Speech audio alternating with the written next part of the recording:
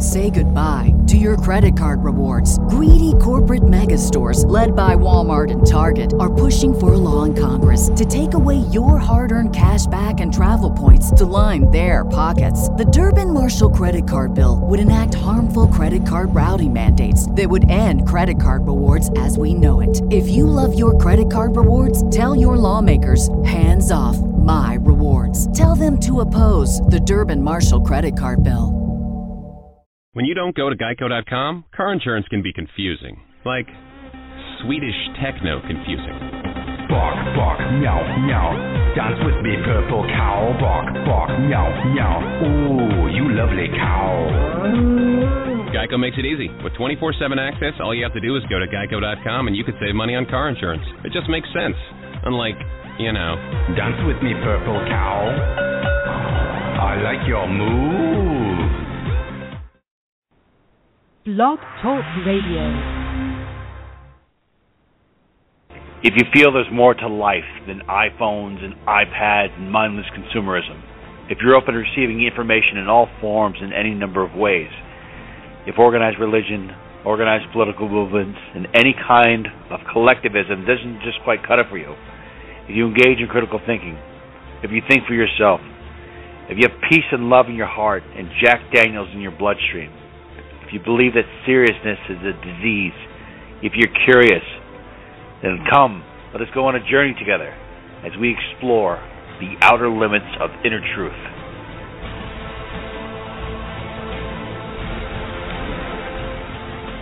Good evening, everyone, and welcome to the Outer Limits of Inner Truth radio show, OuterLimitsRadio.com. I'm your host, Ryan.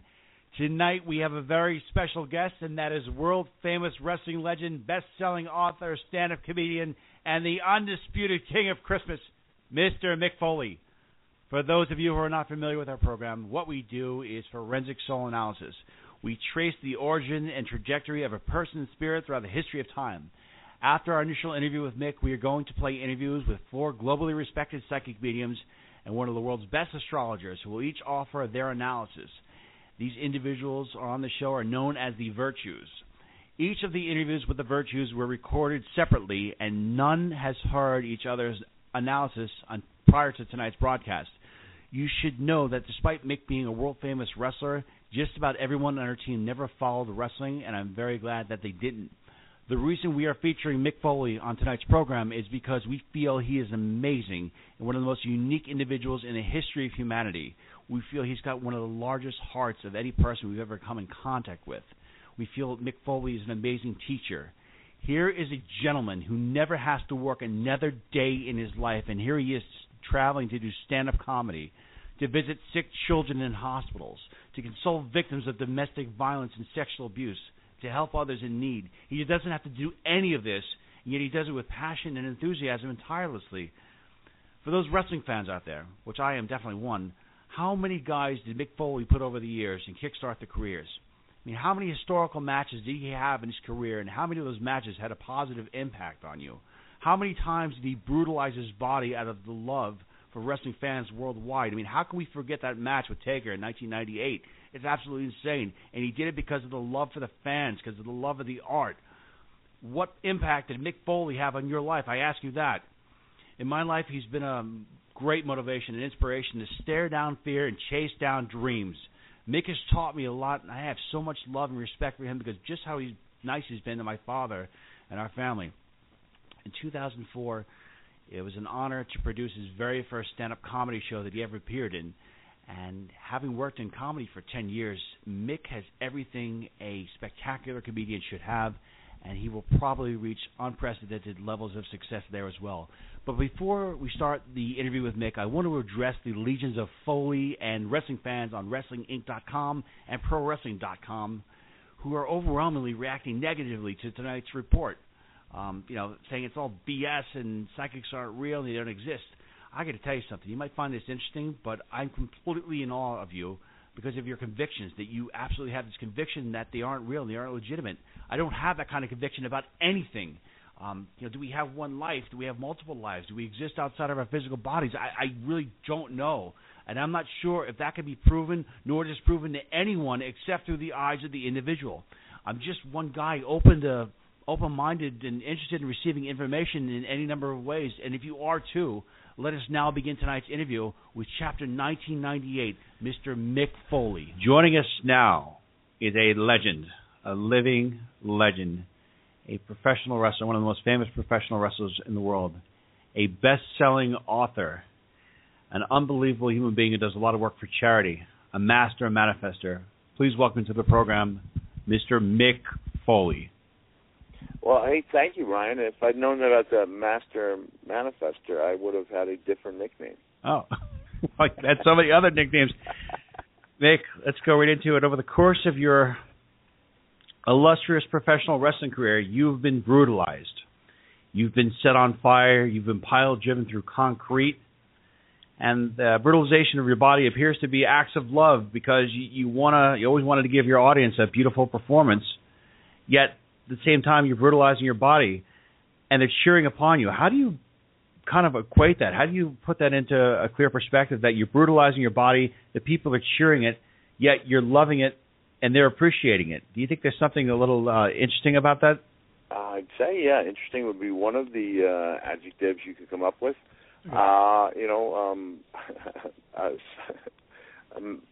Psychological experts might have some reads into why someone would go to such lengths for acceptance.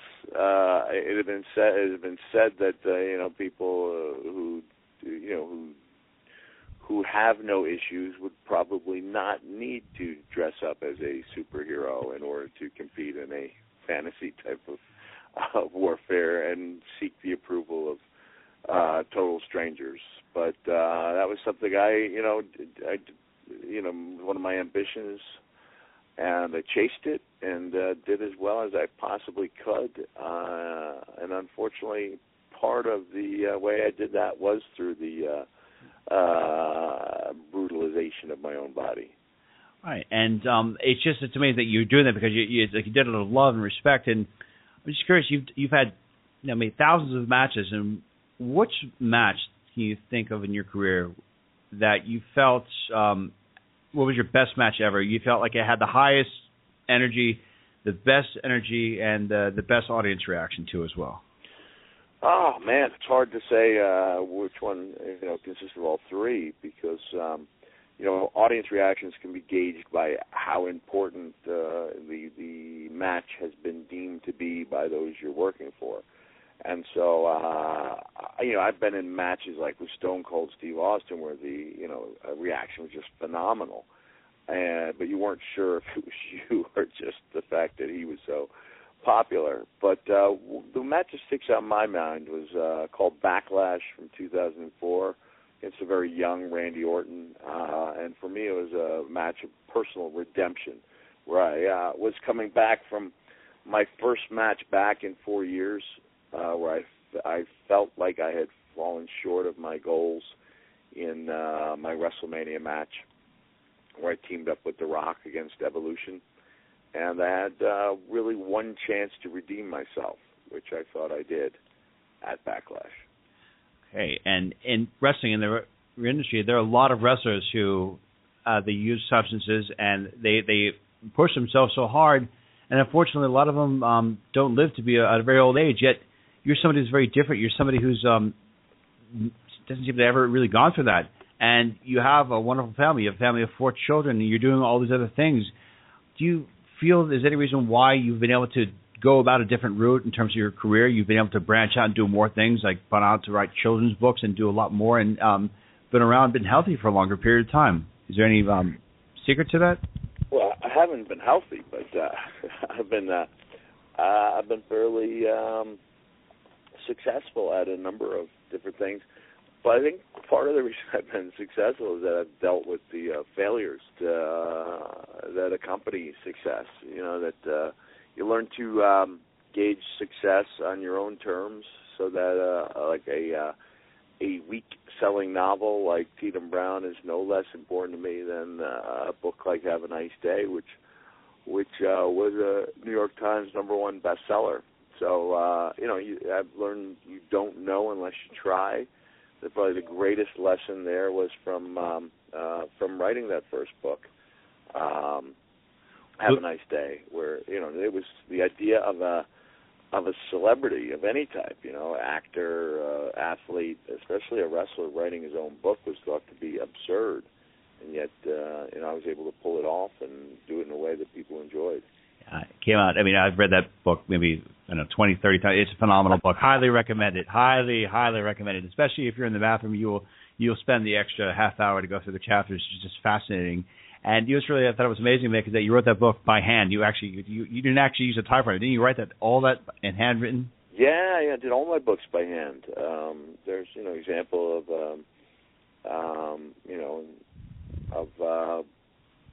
working within your limitations.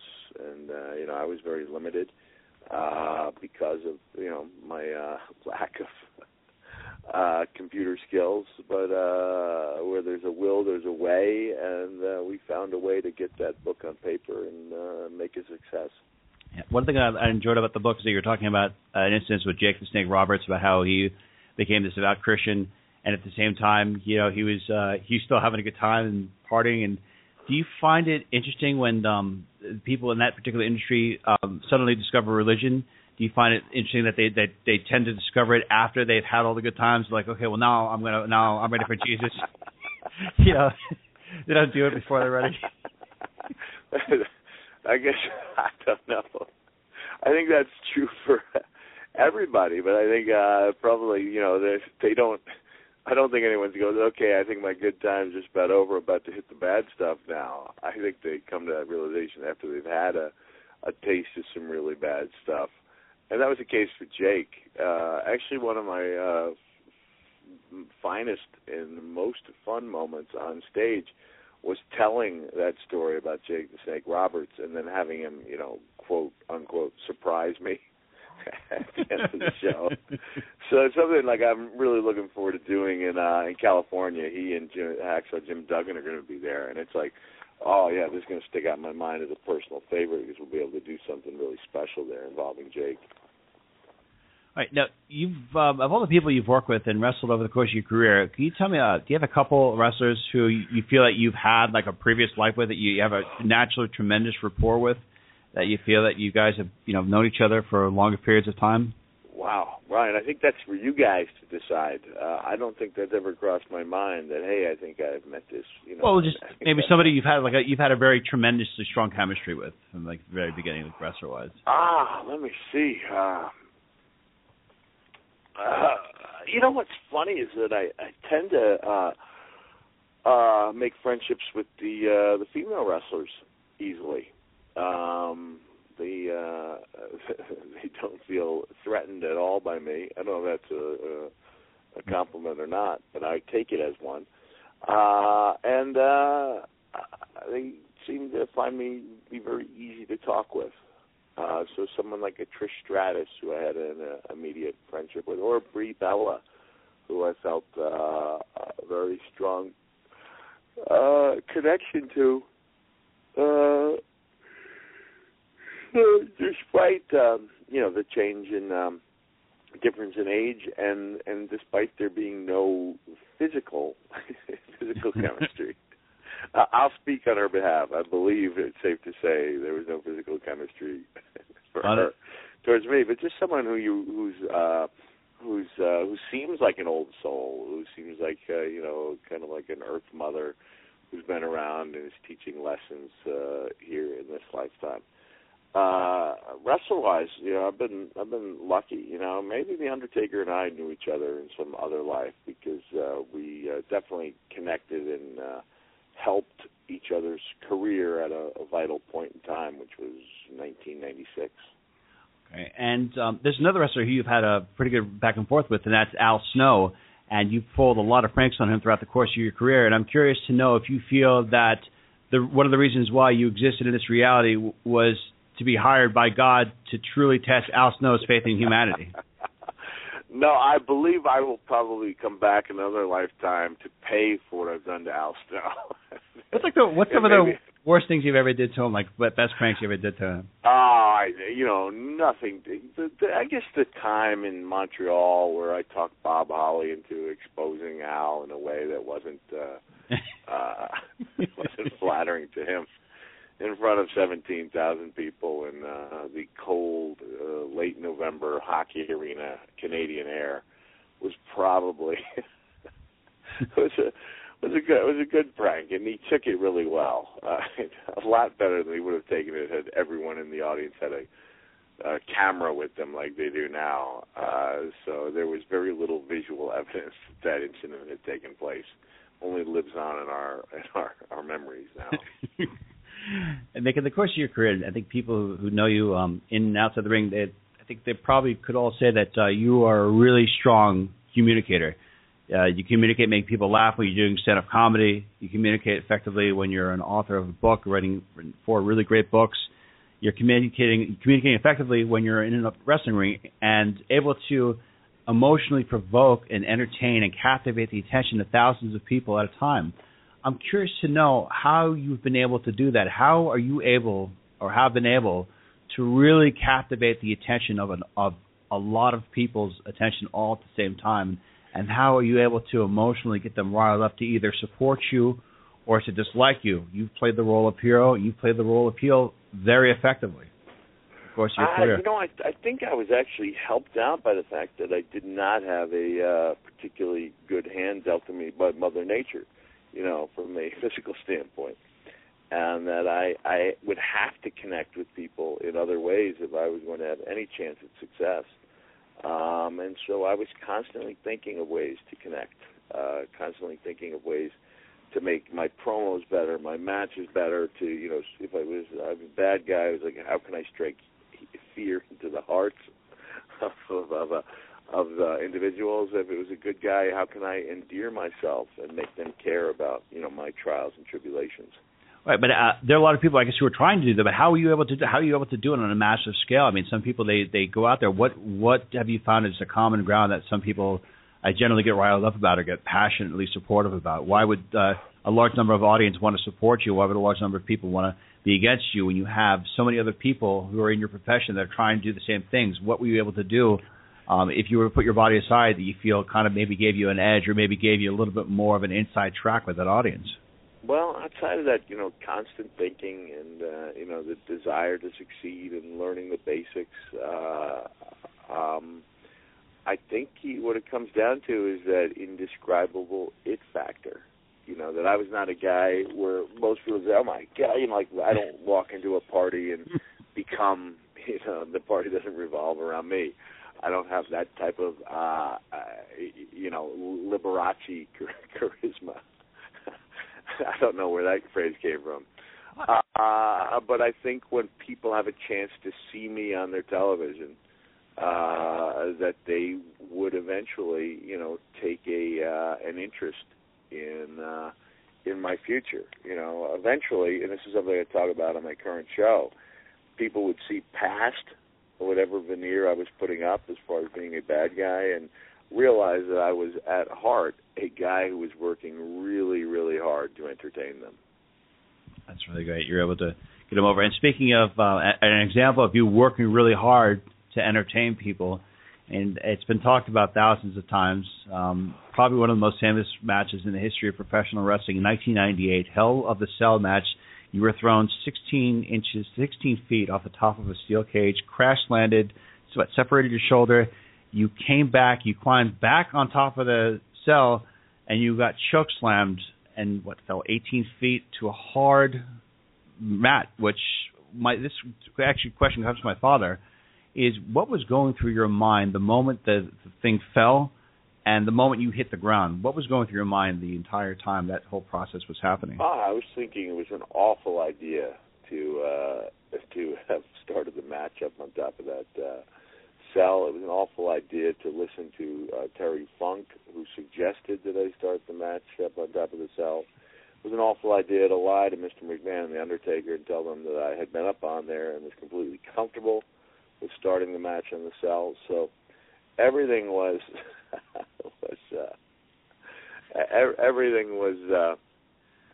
a negative at that point. But in an odd way, I compared that match to the journey of the Titanic, in that anyone who says, it was the greatest match of all time would be somewhat akin to referring to the Titanic as the greatest cruise of all time, which it was not. But I think in both cases, the journey of the Titanic and the Hell in a Cell, the inspiration is drawn from the courage of the survivors.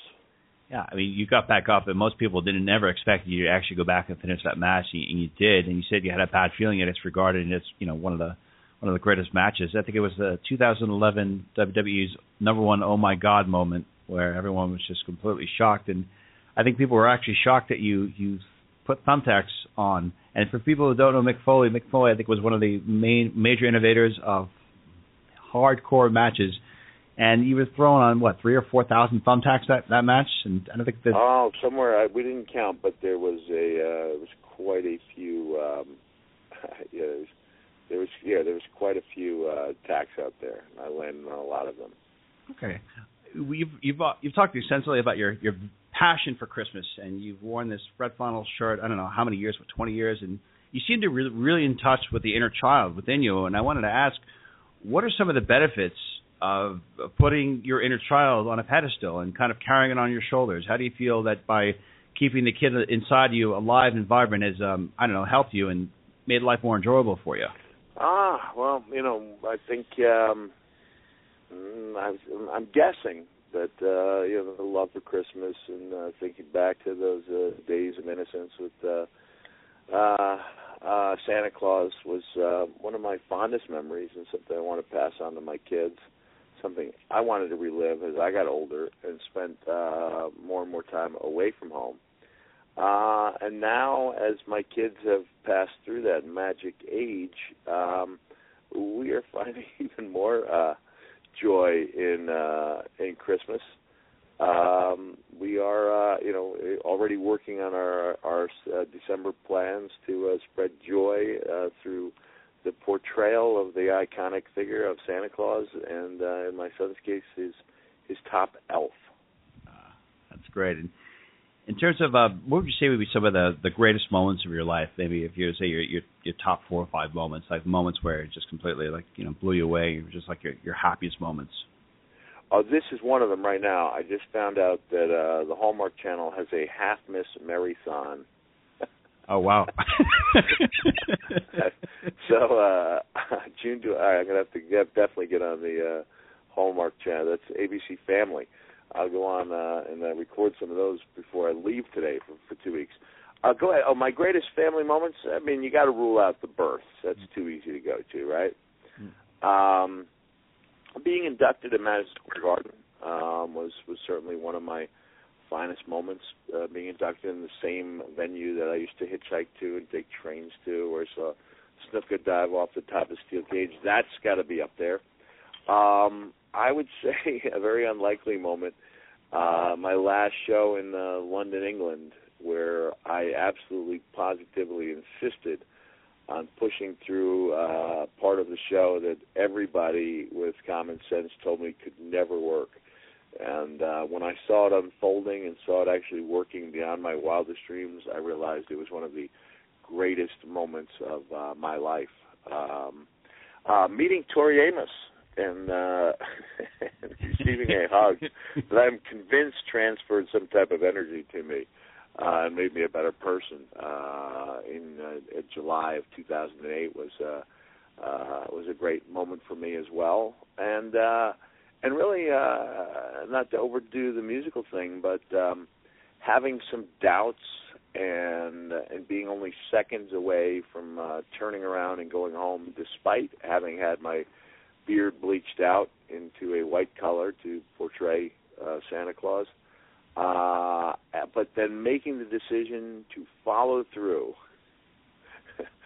in a show where I ended up singing Silent Night with Norah Jones. Turned out to be a moment I will never forget. So there's a few fine moments for you, and I'm sure and I believe like some of the nights that I spent on the RAIN hotline helping survivors of sexual violence as an anonymous volunteer were some of my finest personal moments as well. And speaking of that, that's one of the organizations. Can you please tell the listeners the website for that so they can learn more? Yeah, website is RAINN, RAINN.org, and it's a great website for a great organization. And from there, you can donate, you can volunteer, you can learn more, or you can find anonymous help. You can go on their hotline. There is also a chat room for survivors so they can support each other. So all of it stems from RAINN, RAINN.org. Okay, and just curious about your life. Have you ever had any paranormal experiences? Have you ever seen any ghosts, or have you had any out-of-body experience, or things where you consider it to be just beyond the current normality of day-to-day living? Not that I know of. But I did date a young woman who could channel spirits. And, it was either the real deal or she should have been, on a stand collecting an Oscar for a performance because, she claimed to be a Russian woman, a couple hundred years old, and certainly looked and sounded like one, when the channeling came upon her. And was she telling you anything about your career? Was she telling you that, Mick, you're gonna be the hardcore champion one day? And No. She never went that far. Through a book called The Way of the Peaceful Warrior, I did a lot of inner soul searching through that experience. And even when I went to Memphis for my first job, like most of the reading I did was along those lines. Not so much self-help, but bringing out a better you and learning from lives and experience we may have had in the past. So I do believe that many of us are not here for the first time, and that there are lessons we are learning in each visit we make in some life form. So what do you think of some of the lessons you're here to learn? Oh, man. I think it all boils down to, it's the do unto others as you would have them do unto you. And, there was a Rabbi Hillel who had the famous quote, if not now, when? And also he said, what is objectionable to you, don't do to others. It's just pretty much the same thing that the golden rule says as well. And speaking of that, you're really passionate about reading, and you've read a lot of books. I think my understanding is that you also have a flair or a passion for history. What is your favorite historical periods of time, and have you ever felt connected to any particular period where you wish you had been around to live in? Oh man, I was a big Civil War fanatic. I did a lot of reading about the Civil War. I'm not sure if I would have chosen to live during that period, just because, medicine was at a primitive state where, almost every gunshot wound to a limb was solved with the elimination of that limb, to where, body parts were literally piling up out windows. I think we tend to glorify, days gone past, and find out that the good old days probably weren't as good as we thought they were. But I think that comes down to just remembering the highs and lows in one's life, whether it be in the ring, on the stage, or just living a day-to-day life. You remember the things that made you happiest, and there are always happy memories in childhood, just as there is sadness. So I think we all tend to think of the times before ours as being better than the ones we lived in. But no, I've never had a yearning to live in a different period of life. You've had it. And speaking of it, you've had 4 amazing children, and I'm sure you've probably learned a lot of lessons through raising children. So we're just curious, what are some of Mick Foley's top 3 parenting tips for all those parents that are out there? Tips that work for you. Well, first of all, I've probably made as many mistakes as any parent. Unconditional love is one of them. I wrote a pretty extensive article about having a talk with your children as it pertains to sexual assault, to let kids know that you will always be there for them, that it's strange that we take vows when we get married, for better or worse, and that but so many kids grow up feeling that love is conditional, that their parents won't love them at their weakest moments. So I suggest that they have a type of relationship that allows them to think they can come to their parents about anything. And I, urge parents just to take advantage and enjoy all the little things in life, because it really does go by very quickly. Okay, and in the course of your career, it seems that if you follow where you're going, you seem to be evolving and growing on a consistent basis. You're always doing something new and something challenging. When you weren't, after you got out of wrestling, you had this great career, then you were a commissioner, you're an on-air personality, you're an author, you're doing all these different projects, and now you are doing stand-up comedy. And I remember watching you do stand-up comedy, I believe, for the first time in 2004. I think it was that cancer benefit. And you're phenomenal. You're naturally phenomenal. So I'm curious to know, like, you've reached such a pinnacle of success, and yet you're devoting yourself to stand-up comedy. What is it about stand-up comedy that drives you? Why are you so passionate about it? You've been in the field, so you know that being a storyteller is part of being stand-up comedy. It usually requires an explanation, to say, look, I don't tell jokes, I tell stories.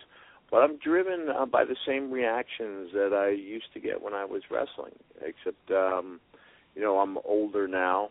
I don't need to shock people, that I tell my stories from a position of, experience and warmth, as opposed to a position of anger, that some comics may choose to work from. When you were a little bit younger in your career, before you even got into wrestling, my understanding is that you've written in your books that you weren't exactly the Casanova with the babes. I had a lot of shy kid. Yeah, they didn't go away. Now, was that that rejection by women? Did that fuel your ambition to become very successful? Like, what was your ultimate drive in being successful? Because you've replicated high levels of success in multiple different fields. And I'm curious to know how you've been able to do that. What is your driving force to be so successful? Again, I think it goes back to those reactions. I told the story of my Hall of Fame induction about, being rejected when I was being rejected. Actually, not actually rejected, but having the girl of my dreams call me the wrong name. When we parted ways, and finding that, at least for me, the antidote for that was to, perform some heroic feat, diving off a bunk bed onto a stuffed animal. That was my way of dealing with the emotional pain. And then I got a great reaction out of it. And so I found that I could receive, acceptance through suffering. And when in your first book, Have a Nice Day, you describe your meeting with your wife, Colette, as being monumental. It was this incredible experience. Can you please describe what was going on, and how did you know that she was going to be the right one for you? Well, I didn't know. There had not been a right one. So, I didn't know. It took some time, and, we enjoyed spending time together, and had a desire to create little people in our likeness, and that's how that transpired. And Mick, final question is this: in the course of your career, you've had such a profound positive impact on millions of lives worldwide.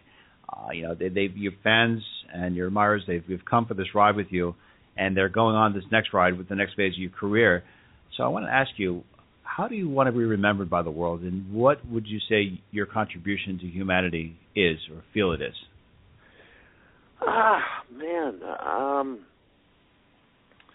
Just as a guy who tried to make the world a slightly better place in his own unique way. I know there's a poem, about that was quoted, after Robert Kennedy died.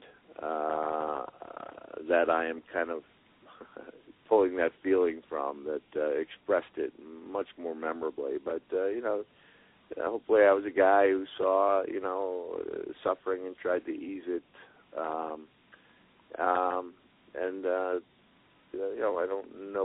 else, what else I could possibly hope for from a human perspective. Well, Mick, it was a total honor to speak with you and have you on our show this evening. Thank you so much. And to learn more about Mick Foley, the website is at realmickfoley.com? Yes. realmickfoley.com. Mick, thank you so much. All right. Thank you, Ryan. I appreciate it. All right. Okay. Bye. Mick, thank you. I'll let you know when the show airs. I really appreciate your time. Thank you so much. You got it. Thanks. Thank you. Bye. Bye-bye. Joining us now for another perspective on the life of Mr. Mick Foley is globally respected psychic medium, Miss Lisa Kaza. Learn more about Miss Lisa Kaza by going to her website at lisakaza.com. Miss Kaza, what can you tell us about the hardcore legend Mick Foley? I did my reading without hearing the interview at all. What I did get is it shocked me, but it's also very serious and personal to me. It doesn't address his side purposes of wrestling, writing, or comedy. To get right to the nitty-gritty, in a past life, to be blunt, Mick was a severely abused wife. And I felt that the era was most definitely that of Little House on the Prairie, Civil War era. Upon his passing from that past life, his spirit made a vow to return as well as he is today. And hence why he can take beatings, and he most likely connects to women much more easily. He's got that balance between the masculine and feminine. Mick, though, he's on a mission to create awareness against not just sexual assault, but also domestic violence. But his challenge, though, as his spirit's foremost intent is to actually work with the actual abusers, to confront them on behalf of the victims, to create change within them. So he's right now just scraping the surface when it comes to advocating for sexual assault. And what else do you see about his essence? Do you see anything else about his essence? Do you see any other previous lives that kind of come to mind when you think about him or focus on him? I feel that with a lot of the wrestlers, and they were, including Mick, warriors of some sort. I see some of them as, including Mick, as being involved in wars. I see Mick as being in World War I, for example. Now, what about the abuser in his past life? Has he ever come to confrontation with that person in this life? Does he have a relationship with that person in this life? No, and I think that's the reason for his passion. His spirit, it's like he's looking at it as, if I can confront other abusers, well then in essence, because we're all one as a global consciousness, that he would be addressing his abuser. Right, but as far as his abuser goes, did his abuser come into this life? Is his previous abuser from that last life in this life, and do you think has he forgiven that person? Or is there a possibility that he can actually confront that person? And can we track that person down? No. Unfortunately, no. I don't feel that he has had a connection with this past abuser, nor do I feel that he will come across them. But are you aware if that abuser is in this life right now? Let's see. Yeah, I do feel so. Okay. Yeah. But I don't know what they've been. I'm not being shown what they've been incarnated as. Right, is there any particular wrestlers that you can think of that maybe off the top of your head, or what you're feeling, that you think Mick has a profound brotherly type connection with, ones that he's already incarnated with previously, or ones that are there that he's had a very close relationship with from previous lifetimes? Well, it's interesting you said that, because I was about to say, when I first received all this information, through my tears, may I add, I was told that apparently not a lot, but some of the wrestlers of today have been abused or assaulted or bullied in past lives and what have you. And I was actually given two very specific names, one male and one female, and it was Daniel Bryan and AJ Lee. Okay. What about those two? I do feel that it's very interesting that Daniel Bryan has a very strong connection to Mick, and it's in relation to the past life that I was shown of Mick's. I feel that Daniel Bryan was actually Mick's child. Really? Yeah. I find that very interesting, and you just threw that at me just now, so I'm just hearing this information now. What about AJ Lee? AJ Lee, I feel, was most likely a friend of Mick's in this past life. She too has been through, like I just said, a lot of abuse, physical abuse, domestic violence, that kind of thing in the past life. So I think she went through a hell of a lot of the same as what Mick did. So they were comrades. And the thing is, I was just told to also relay on that Mick's work today of fighting domestic violence and sexual assault would be greatly enhanced with the help of AJ Lee. I feel that the two of them can work extremely well together in getting their message out. Ms. Lisa Kaza. That was a phenomenal analysis. Thank you so much. And to learn more about Ms. Lisa Kaza, please go to our website at lisakaza.com. Thank you so much, Lisa. Yeah, thanks for having me, Ryan. Joining us now for another perspective on the life of Mr. Mick Foley is globally respected psychic medium, Miss Laura Lynn. We can learn more about Miss Laura Lynn by going to her website at angelreader.net. Miss Lynn, what can you tell us about Mr. Foley?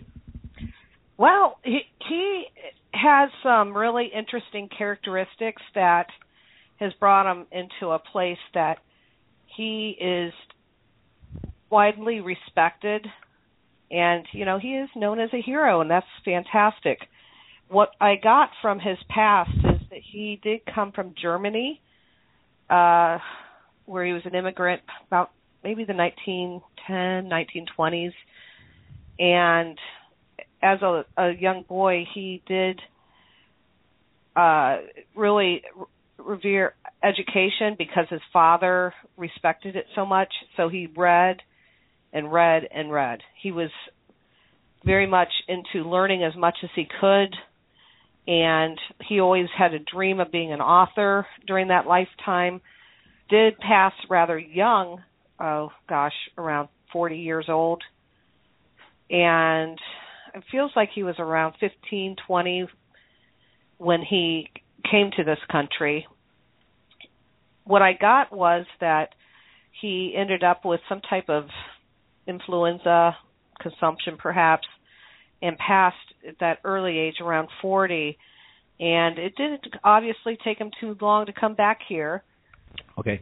And what else do you see anything else about his energy field, or anything that makes him distinctly unique, or any specific trajectory that he's doing in this life? Well, I feel like he brought that happiness with him again, and that's what he's to teach. I feel like he's here to really be a bright light for people who are inspiring, not only in sports or, looking to be greater than the norm. I feel like he helps people really find their inner peace. And the way that he's doing that is by showing people that they can have extremes in life and still live it fully, and to be very content and happy in that life. Ms. Laura Lynn, thank you for your analysis. Great analysis. To learn more about Ms. Lynn, please go to our website at angelreader.net. Thank you so much, Ms. Lynn. Thank you, Ryan. Okay. What is Mick Foley's place amongst the stars? We're going to find that out right now by going to our astro phenom, Miss Constance Stellis, our astrologer. Here to learn more about Miss Constance by going to her website at constancestellis.com. Miss Constance, what can you tell us about Mr. Foley? Well, this is a fascinating chart. Fascinating. First of all, he is a Gemini, and Gemini is the master of duality, right? Those two twins, and the myth of Gemini is that one twin is in heaven and one is on earth, and they can never meet. So the dual personality of the Gemini is always outlined. He has a very concentrated chart and a difficult chart. When I say difficult, the energies that are present in his chart are hard to combine. He is earth and air and water with no fire, and the earth sign that is very present in his chart is Virgo. That's Uranus, Pluto, Mars, and the moon in Virgo, all in what's called a square relationship to his Gemini planets. Now, both of these signs are mutable, in other words, changeable signs. So I would say that he, in his life, has contended quite a bit with body-mind issues. Oh, we'll say issues. I hate that psychology word. But what's going to dominate? Explosive physical energy, which he has and he used professionally as a wrestler. And when I say explosive, I mean he had to learn to channel it so that it wouldn't kind of go berserk on him. And then a very inquisitive and a learning, desirous mind of wanting to know all sorts of different things and parts of life. So now that he is no longer a professional wrestler, I know he has involved himself with a lot of different causes. And when we look at his chart, we see that the sun in Gemini is in the 12th house of hidden matters. And this points to our past lives as well as current life. But specifically in terms of past lives, there are two things that are of interest. One, that he had a religious background at some point. I don't think he was a recluse, but I think he was very involved with matters of faith. And the other thing, because I know that he's been very involved with abused women and raising money for rape victims. And what's interesting to me is, I don't know a lot about wrestling, but I think it's a pretty kind of masculine, showy sport. However, Mick Foley has 7 planets in yin or feminine signs and 3 in masculine or yang signs. This has nothing to do with sexual orientation, but it's the quality of energy that a person has. Yin being receptive. And his rising sign is the water sign of Cancer, nurturing, motherly, and lunar. So I would say that the feminine energy is very strong in his chart, and I find that unusual because most of his life has been kind of in a very assertive yang sport. I mean, it's not boxing, pounding, but it's still aggressive and assertive. And there is so in these lifetimes of, in the past, when there was faith and issues of faith, he might very well have been in a different gender, might have female, and has a great deal of sensibility towards women, but you know, he knows kind of this time around how to defend himself and defend others, because from what I've read and what I see in the chart, he has a very strong notion of service. Virgo, 4 planets in Virgo, is a sign of selfless service. So, however his wrestling kind of tamed the demons within, he's now putting it together. The other thing that's quite interesting to me is that when we look at the aspects, that's how all the planets connect, he has an overwhelming number of applying aspects, in other words, just beginning aspects. And this means that this lifetime is a setting up of future lifetimes. So everything that he kind of does, let's say, on the high road as opposed to the low road, really reaps spiritual benefits for him in lifetimes to come. He has to be a little careful with that because he has an explosive temper. And if he just kind of wreaked havoc with that as opposed to channeling it, which he has done, then he could be kind of retarding his soul growth in lifetimes to come. But he has a lot of energy and a lot to work with, and I think it probably is fascinating to speak with him. Yeah, and I had to ask you this. You said something interesting, saying that he had such a complex astrological chart. So sometimes when people say, well, listen, it was destined for you to make it in the stars, it seems like it was destined for him to not make it in the stars, but he seemed like he defied the destiny of the stars and did it anyway by channeling so much energy, so much determination. Well, yeah. I mean, but you have to remember, most people that succeed in terms of good works, in terms of fame, maybe not in terms of money, because that's a kind of different department, but they have a lot of challenges in their chart. A kind of ho-hum, easy-breezy chart doesn't get too much done. Ms. Gonzalez, that was a incredible analysis. The Astro Phenom strikes once again. And we can learn more about Ms. Stellis by going to her website at ConstanceStellis.com. Thank you so much, Ms. Stellis. My pleasure, my pleasure. Joining us now is a special guest to the Outer Limits of Inner Truth radio show. She is a globally respected psychic medium. She is Miss Lisa McGarity. And you can learn more about Miss McGarity by going to her website at lisamcgarity.com, and that is McGarrity.com. Miss McGarity, what can you tell us about the life of Mr. Mick Foley? Well, it was really interesting to listen to the words of Mick Foley. He seems like such a great guy, and the energy that I feel when I'm listening to him is really remarkable. It's incredible. I love being in his energy field when he was speaking with you.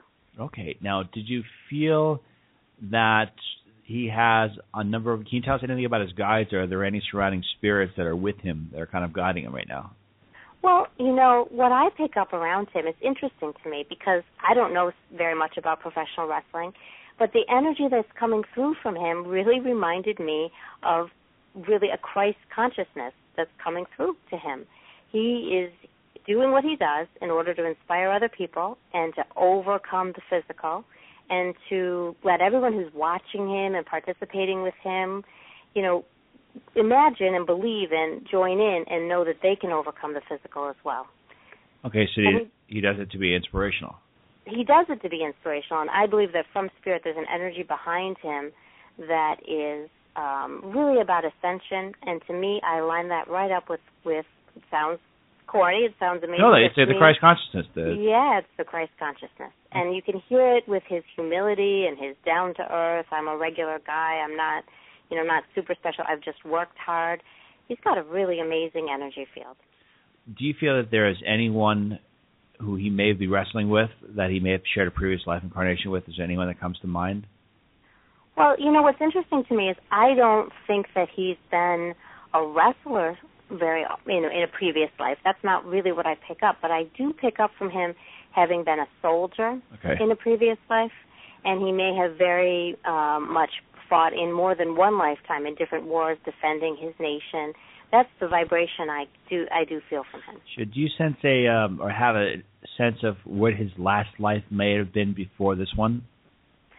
Well, you might laugh at me a little bit, but what I was shown from my guides while I was listening to him is that he's definitely had the most recent lifetime he spent female. I hope he's not going to be mad at me for saying that. No. But I have a very soft feminine energy and a very noble energy, and that's what I get from him. And I do believe he was female right before he came into this incarnation. Okay, and do you have any sense of what occurred? Was it a happy life, do you think, or was it maybe a life of more tribulations? I do believe that he had a very difficult life last time around, but from a soul point of view, he suffered physically. I believe that he was in a situation where he was maybe experiencing violence, and so do you think he was abused? Yeah, I do feel that. Yeah. Okay. I was trying to put it nicely, but yeah, that is what I pick up from him. And what he's done, he's been able to transmute that into something that actually caused his soul to be bigger and to turn it around in a more spiritual way. Okay. Do you ever, is there any sense that some of the people that he's worked with or relatives that he's had known are currently with him or working with him? Or is there anything that comes into mind about other departed spirits that could be working with him or trying to communicate with him? You mean besides Jesus? Yes, besides Jesus. But that's kind of cool that Jesus communicates with Mick. That's great. I mean, Jesus uses all of us, right, to inspire each other, I'm sure, I'm certain. But, yeah, no, I do have with him what to me looks like a mother vibration. I don't believe it's his physical mother from this lifetime, but there's a mother vibration. I think this could be a grandmother or a female figure from his maternal side. And what I'm shown while he speaks is that this woman, it's as if she has her hands right on his shoulders, giving spiritual support.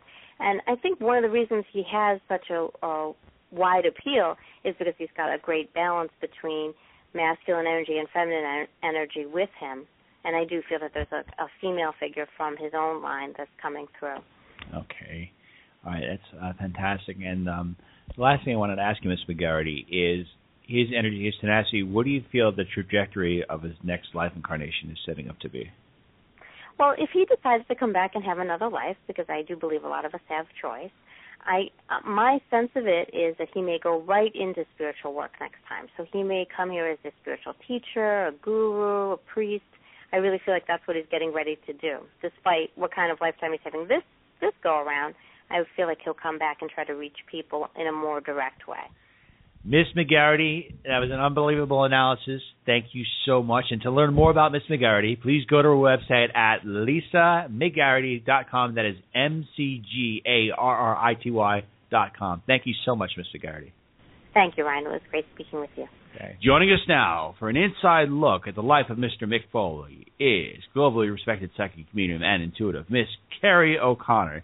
You can learn more about Miss Carrie O'Connor by going to her website at CarrieO'Connor.com. That's Kerrie O'Connor.com. Miss O'Connor, what can you tell us about the hardcore legend Mick Foley?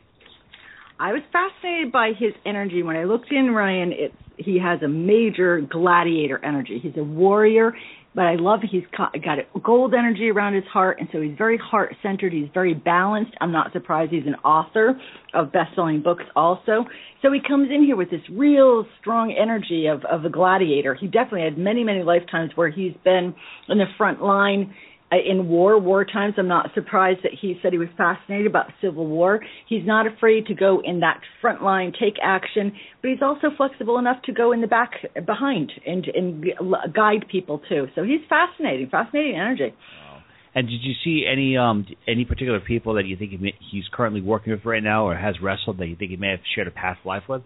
Definitely. When he was talking about The Undertaker, and he said that it was an important part of both of their careers, as soon as he said that, I saw this bridge, and it, again, brought me down to this place where I saw a lot of, it looks like ancient Rome, you could say, actually ancient Greece, and I saw this time when it looks like the Olympics or something very similar to the Olympics, and I see that there were competitors, but they also ended up in the toward the end of their competing, they helped each other out big time. They were actually probably the architects of laying down the first Olympic Games. So they definitely had many incarnations together, a lot of brotherly energy, and also I'm seeing them on other sides of the fence where a lot of times when we have a real strong pull with somebody, we've had very good lifetimes, and also we've had lifetimes that could have been challenging. But the major one in this lifetime, it's fascinating to me that it both helped stimulate their careers because they've done that many incarnations. Do you ever see him as any lifetimes as him particularly being abused at all? Because he's taken a lot of abuse in his wrestling career. Do you think that is a reflection of? Yeah, when I'm talking about when he's on the forefront, it was really kind of interesting because I saw that he was burned at the stake. I saw many, many lifetimes with him being burned at the stake. Part of it was sacrifice. Part of it was I saw him as a woman being accused as a woman. As a witch, what they did over in Europe and killed 5 million people. And that lifetime, you just reminded me of that, pulled me into a lot of abuse when it had to do with fire, getting burned at the stake. And then I'm also seeing him witnessing a burning sacrifice to when he was connected to his wife in this lifetime. So he had to watch. Oh, so you're talking about the wife that he's currently married to now, like he was married to her in a previous lifetime and he watched her suffer? He had to watch her suffer. He couldn't say a word. He was all tied up, and he actually had to kind of deny her because if he didn't, his children would have been killed. And 2 of the 4 children were connected to that past life. So I would call that lifetime very, very charged, and they came in to have major healing with that for all of them because he looks devastated not being able to protect her when he has a very strong energy of protection. It's like a grizzly bear where he wants to protect his children and his wife, and he's not able to do that. He has to sacrifice her and to be able to have the kids be able to live. And as far as do you feel that there's any particular spirits that could be around him right now? Does he have a particular any spirits or relatives that may have passed that they could be surrounding him at this point, or they're working with? Do you know if he did not meet his paternal grandfather? I don't know. Well, okay, because I'm just seeing the grandfather's energy that looks like on the dad's side that's very, very strong with him. And I also see a man that's in his age, so it's either brother's energy or somebody that was very much connected. Actually, could have been another wrestler that was he had a very brotherly connection. I don't know wrestling, Ryan, so I know this guy is from his past. He actually has very blonde hair and had something with a brain tumor. Do you know wrestling? Does that sound familiar? yes. Yeah. Mm-hmm. It could be, maybe there's several different individuals who've gone out there. And final question, Ms. O'Connor, is that when Mick has been able to, is there a particular reason why you feel that Mick's been able to connect with such a wide number of people worldwide? He seems to have an incredible means of communicating with people on a way that most of us would like to hope and dream of, but he just does it with such ease that he's able to just do it. And do you think there's a particular secret or a particular energy reading that he has, or energy similarity that would be akin to other individuals whom you've read or had a similar familiarity with, personality-wise? Well, you know what? He's got a similar energy to Stuart Wilde, where there's different kind of people, but Mick comes from his heart. And when people come from their heart, and he's got a lot of gold yellow energy, so you could feel his passion, you could feel his excitement. It's contagious, and people just are drawn to it. It's like a magnet. We want to get to that light. He has a lot of that. Stuart had it, and he delivered his own humor and comedy, and people wanted to be around Stuart's energy. So there's people that have a lot of that yellow gold energy. People are drawn to it because it's passion, it's fire, it's excitement. And just being around them, it acts like a tuning fork, and you get like a charge from them, and they really encourage you to follow the heart, go to your heart, and it gives you, it's like a great boost of self-esteem and self-worth. Miss Carrie O'Connor. That was a phenomenal analysis. And to learn more about Miss O'Connor, go to her website at carrieoconnor.com. Thank you so much, Miss O'Connor. Thank you, Ryan. It's always my pleasure. And that concludes tonight's edition of the Outer Limits of Inner Truth radio show. I want to give a special thanks to Mr. Mick Foley. I want to give a special thanks to our virtues, Miss Lisa Kaza, Miss Laura Lynn, Miss Constance Stellis, Miss Carrie O'Connor, and Miss Lisa McGarity. And to all of you out there for listening tonight, thank you so much. To learn more about the show, go to OuterLimitsRadio.com. Peace, love, and beer, my friends. Have an unbelievable rest of the week, and thank you so much for listening.